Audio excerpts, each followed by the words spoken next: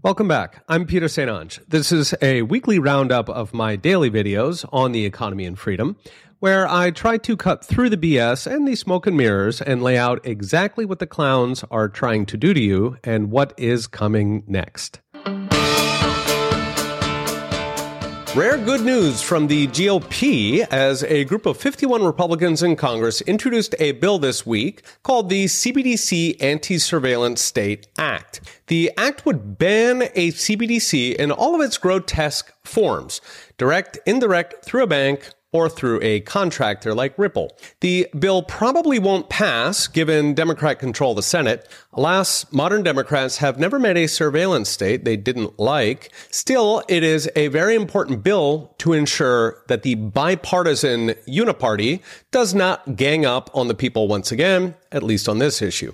In this case, to impose the most totalitarian government tool since the Patriot Act. The bill itself was introduced by Representative Tom Emmer of Minnesota, who is the number 3 Republican in the House. That's important because it means it's coming from leadership. Many of the co-signers, as you'd expect, are members of the Freedom Caucus, which has consistently been on the side of the people. I mentioned this issue in a video a couple months ago, but there was a very real risk that Republicans in Congress would get tricked into supporting what amounts to a contractor-built CBDC, one that goes through banks or some contractor like Ripple, using those lobbying dollars to impose a China-style surveillance control police state on the American people. Heritage has actually been instrumental in helping members of Congress to understand the risk and to appreciate their constituents' passionate opposition before they do something stupid. If you are not familiar with a CBDC, it's built on the same technology as Bitcoin, but perverts it to replace the dollar with a government crypto token that would concentrate every last penny under their surveillance and their control. So it is push-button totalitarianism. If you want to exercise the Second Amendment, if you want to donate to a Canadian trucker, buy a gas stove or an alternative medicine, did you eat more beef than your monthly carbon allotment? Good luck. While I am pleased to see the Uniparty on a leash, we are not out of the woods by a mile, because despite near public or near universal public opposition to CBDCs, they regularly poll about 80 to 90% opposition around the world, and yet central banks are building them at breakneck speed, including the Federal Reserve, with 130 countries currently exploring CBDCs and several already running them, starting with China and continuing with Nigeria, where they've led to ongoing nationwide riots. The people hate them, but the state loves them because surveillance and control are their mother's milk. It is how they control the voters who they allegedly serve. In the U.S., the Fed has been doing the dirty work with its CBDC pilots, and they need a leash. So what's needed next is an outright ban on CBDC pilots. That is the camel's nose under the tent. I don't want the government even exploring CBDCs for the same reason I do not want them exploring internment camps for political dissidents. But a ban will not happen until voters demand it happen, which is why I make these videos, and it is very nice to see progress in that direction. The 430,000-member United Auto Workers Union launched unprecedented surgical strikes against all 3 major automakers, GM, Ford, and Chrysler. In a first volley, 13,000 strikers walked off the job and blocked deliveries, idling lines on models including the popular Ford Bronco. The strike is intended to put maximum pressure to force wage demands and benefits the Wall Street Journal estimates at $136 per hour. For perspective, at a 2,000-hour work year, that works out to $272,000 per year to assemble cars. The Big Three had actually offered 20% raises with cost of living and pension boosts, but the union saw an opportunity, so it went for the throat. In theory, of course, that $136 will be paid by American car buyers because costs get passed on, but in reality, it will probably drive a lot of those princely jobs offshore instead, where workers don't make $136 an hour. Or, of course, it could drive the companies out of business or into the arms of foreign buyers leaving cars to the Chinese. For the UAW, the background here is that after years of workers falling behind inflation in this Bidenomics miracle, workers are angry. And monopolistic unions like the UAW see their chance. In the case of auto workers, they got an extra kick by Joe Biden pouring billions of taxpayer money into subsidizing EVs, electric vehicles, that in practice can only be provided at scale by Chinese components or even just importing Chinese cars. Comically strict emissions restrictions are essentially forcing the majors to swap to money-losing EVs that, again, only China's got the capacity to build at scale. The UAW rightly feels sold down the river by Biden on behalf of his Greens. Or as Senator Josh Hawley put it, quote, auto workers deserve to have their jobs protected from Joe Biden's stupid climate mandates that are destroying the U.S. auto industry and making China rich. So what's next? The UAW strike could end fast if the big three cave, or it could drag on for months. But we can expect a lot more of this in what the media is already calling a summer of strikes. Last month saw 4.1 million lost days to strike. That is the worst in a quarter century and rising fast. Keep in mind, there's still another 14 million union workers to go, not even including government unions, which number another 7 million and growing like a cancer. All of these renegotiations will fuel inflation that is already rising again before the UAW snags their 136. As that inflation keeps grinding, we could even see a return to the nationwide strikes of the 1970s, when entire swaths of American industry was driven offshore or out of business, hollowing out entire cities and spawning the famous Rust Belt that, 50 years later, is only getting worse. And here it comes again. A word from our sponsor. An IRA is an investment vehicle that can save you a lot on taxes if used correctly. With Unchained, you can hold real Bitcoin in your IRA, and it's the only company where you hold the keys and can verify that your Bitcoin is not being rehypothecated or relent out. We've recently seen that futures-based ETFs dramatically underperform holding Bitcoin, so why settle for an underperforming asset? Go to Unchained.com and use promo code Peter to get $50 off concierge onboarding. Fresh census data came out last week that led the Wall Street Journal to admit that, quote, Americans who think they're losing ground are right. Meanwhile, Nobel Keynesian Paul Krugman was being skewered for a bootlicking interview where he marveled at the miracle of Bidenomics. It's just surreally good. And expressing frustration that nobody believes him since grocery prices are up 17% while real incomes are down 3 years now. Here's Krugman struggling to contain his emotions. The striking thing, if you look at it, is not just, the economic data have been surreally good. I mean, even optimists are just stunned by how quickly and how painlessly inflation has come down. Classic. Even optimists are stunned. First up, the census, which tallies up earnings statistics every year. They reported that Americans are poorer under that optimist stunning Bidenomics, with child poverty jumping, 38 million Americans now living in poverty, and real incomes falling since 2019. In just the past year, census found median real household income fell by $1,800. It's about 2.5%. And it's now down $3,700, almost 5%, in the last 3 years. Households in the fourth quintile, so that's 94 to 153,000, so a two-earner middle-class family, lost $4,600 last year and $6,700 in the last 3. Earners with college degrees were the biggest losers, dropping $10,000 in household income. The reason, of course, is inflation. Wages are not keeping up, with full-time workers losing between $3,000 and $4,000 last year, despite low unemployment, thanks to millions of Americans still out of the labor force. It's even worse for poor Americans. The bottom 10% lost 6.3% of their income last year after accounting for inflation. This is because inflation always hits the poor hardest, since they don't have assets for the Fed to pump. Instead, they pay for the Fed's pump at the grocery store. All while government subsidies for electric vehicles or solar panels are not going in the pockets of single mothers working the night shift. Instead, they do show up as more inflation. What's next is, with inflation roaring back, real wages could get cut off at the legs just when they were starting to catch up. Meanwhile, recession indicators are turning red one by one. When that recession hits, jobs dry up, trimming wages and making it harder, if not impossible, to make up the lost ground to inflation. If China's troubles send a flood of cheap imports, while green restrictions keep knocking out American manufacturing, even as oil prices keep rising, we would have a perfect storm for blue collars and an increasing number of middle-class families to fall even further behind. What could stop it all is slashing deficits so the Fed could ease off the rate hikes and get the productive economy back to growth, but I would not bet on that anytime soon.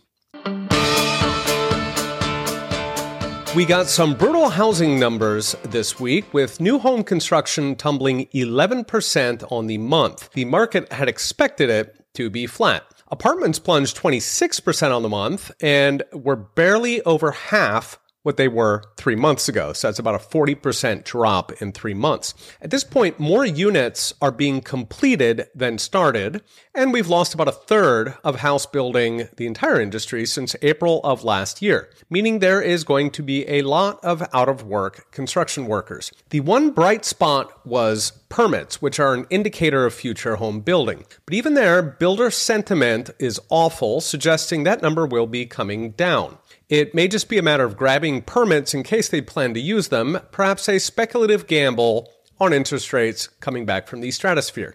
Background here is mortgages at 7.5% are knocking buyers out. It roughly doubled your mortgage bill compared to 3 years ago, from $1,200 a month on the median house to $2,600 today. That is a 35-year low in housing affordability. Of course, higher rates mean higher qualifying incomes.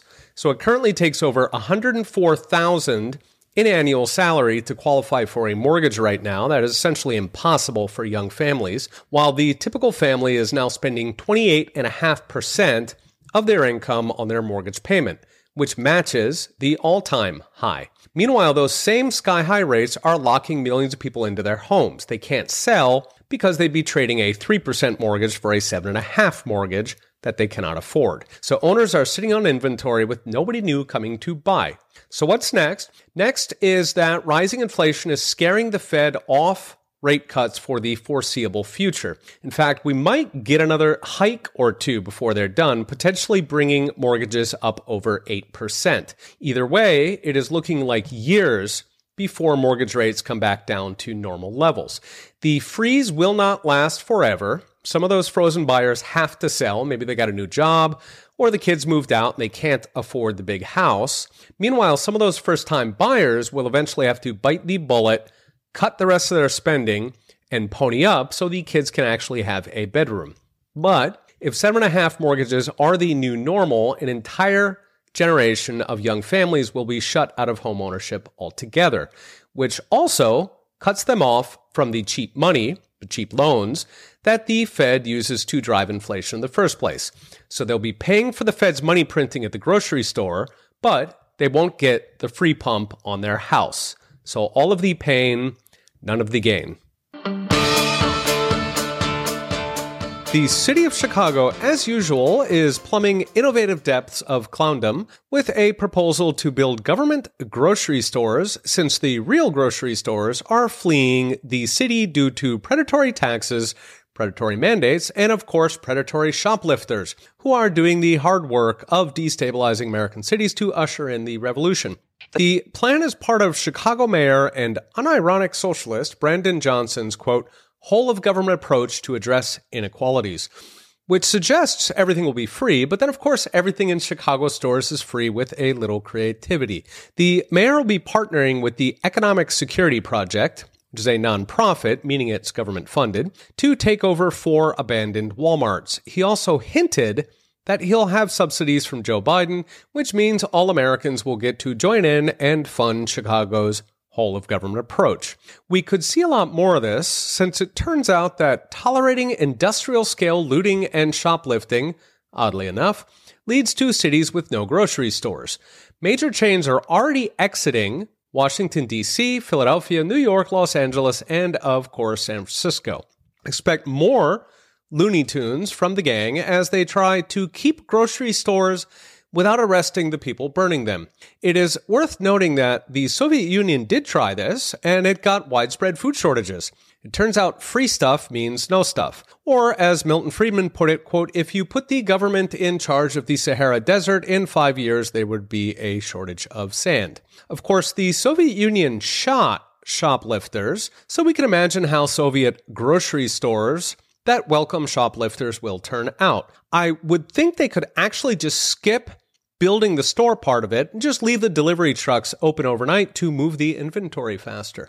Now, Chicago already has failing schools, failing healthcare, and of course, failing public safety. And it does all of that with a $538 million budget deficit, which is about to get bigger as Chicago's finest take on the food supply. The general rule of thumb in government is if you want a problem to get bigger, have the government fix it. By that rule, it's about to get a lot harder to find food in Chicago. At some point, you're down to Amazon and Uber Eats, at least until the drivers get robbed enough. So what's next? What's next is, at some point, in theory, voters will rebel. Alas, America is pockmarked with cities where they did not. Instead, those who could flee did flee, leaving the inner cities to spiral into post-apocalyptic hellscapes. Between fortified elections and a regime media whose job is to sugarcoat, spin, and hide what is happening, the few voters with their eyes open could miss their chance to save the cities they love. The most important question right now for the economy, aside from Jerome Powell's metaphors about navigating the dark, is when the recession hits. All major schools of economics predict it is coming, since all major schools know interest rates cause recessions.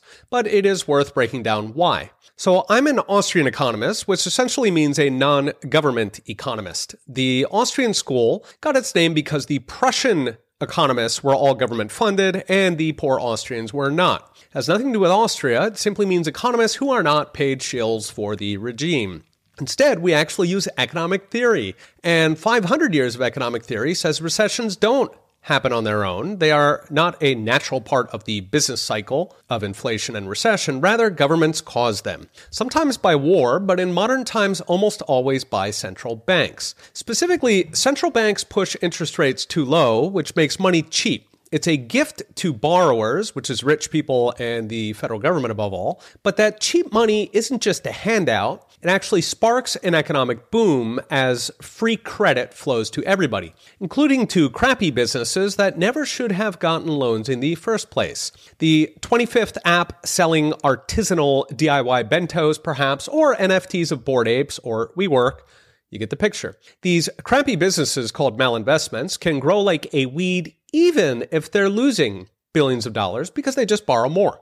Sadly, the boom is a tissue fire. It burns bright, but it burns short. Because all that activity bids up prices, you get inflation. At which point the central bank panics, it slams on the brakes, and hikes interest rates, since inflation triggers voters who could push Congress to end the Fed. Hiking rates chokes off new loans, it crushes household spending, so now there's less money chasing goods, and inflation comes down. It takes a while, since companies and households are still running through the old cheap loans, empirically about 12 to 18 months. So the cheap money made the boom, and then slamming on the brakes made the bust after 12 to 18 months running on fumes. At which point the recession hits, the Fed yanks rates back down to zero, so money is cheap again, and the cycle gets to start over. Government, of course, thrives at every stage of this horror show, which is why it continues. When the money's cheap, government steers investment into politically favored industries like solar or wind, or even into government-funded nonprofits. When the crash hits, they bail out their donors,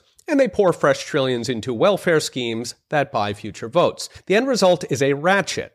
Boom or bust, the government grows, at the cost of destroying trillions in wealth and millions of lives over and over. So what's next? What's next is we're smack in that running on fumes stage, that 12 to 18 month purgatory between panic hikes and economic devastation. Unless the lockdowns themselves cleared out so much dead wood, malinvestment, that we got a clean slate, we are now living on borrowed time with 12 to 18 months until a recession that, if we're lucky, will only be as bad as 2008.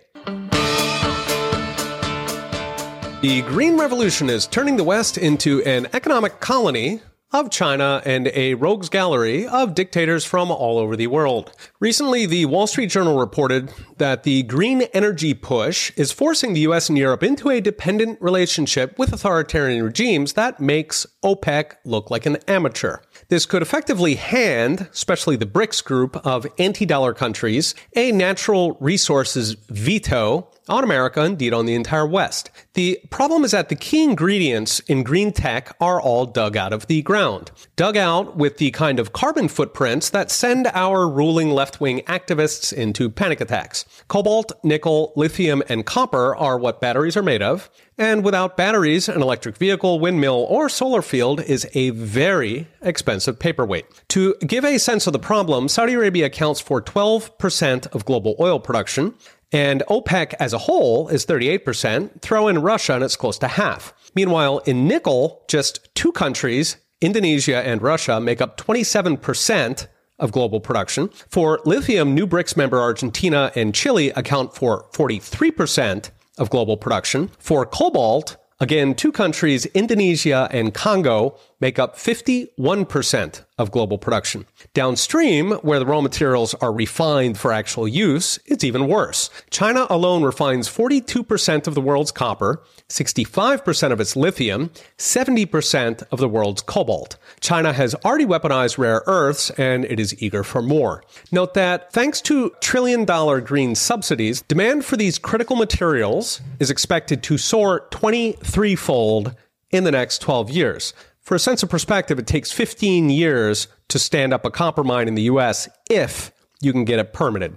So how did things get so bad? Because for decades, America and Europe have chased out mining and refining, sending it overseas where those carbon footprints are out of sight and out of mind, so they can pretend it doesn't exist and brag about their clean economies and impressive footprints. Of course, refining cobalt in China or digging it up in Congo are just as dirty as doing it in the US or Europe. Quite likely dirtier, but optics are everything when it comes to being green. The problem comes in because we are potentially handing a dozen OPECs to countries that don't particularly like us very much. China already holds a virtual materials veto over parts of the American economy, and forcing more of our industrial base and energy production into green technologies that depend on China's good graces is a recipe for becoming dependent on a country that is already actively hostile. So what's next? What's next is it gets worse. Both America and Europe are doubling down on the unicorn fart utopias, chasing out what remains of not just mining and refining, but the manufacturing that remains a stain on their virtuous carbon footprints. I did a recent video on Germany deindustrializing, and it is happening across the West, including here in America, where the United Auto Workers are currently striking specifically because green mandates are sending production to China, where it will become yet another leverage point for the dictators in Beijing. Thanks for listening. Remember to subscribe to get next week's episode right in your inbox, and visit peterstange.com for all the videos, archives, and fresh articles about economics and freedom. Okay, we'll be watching. See you next time.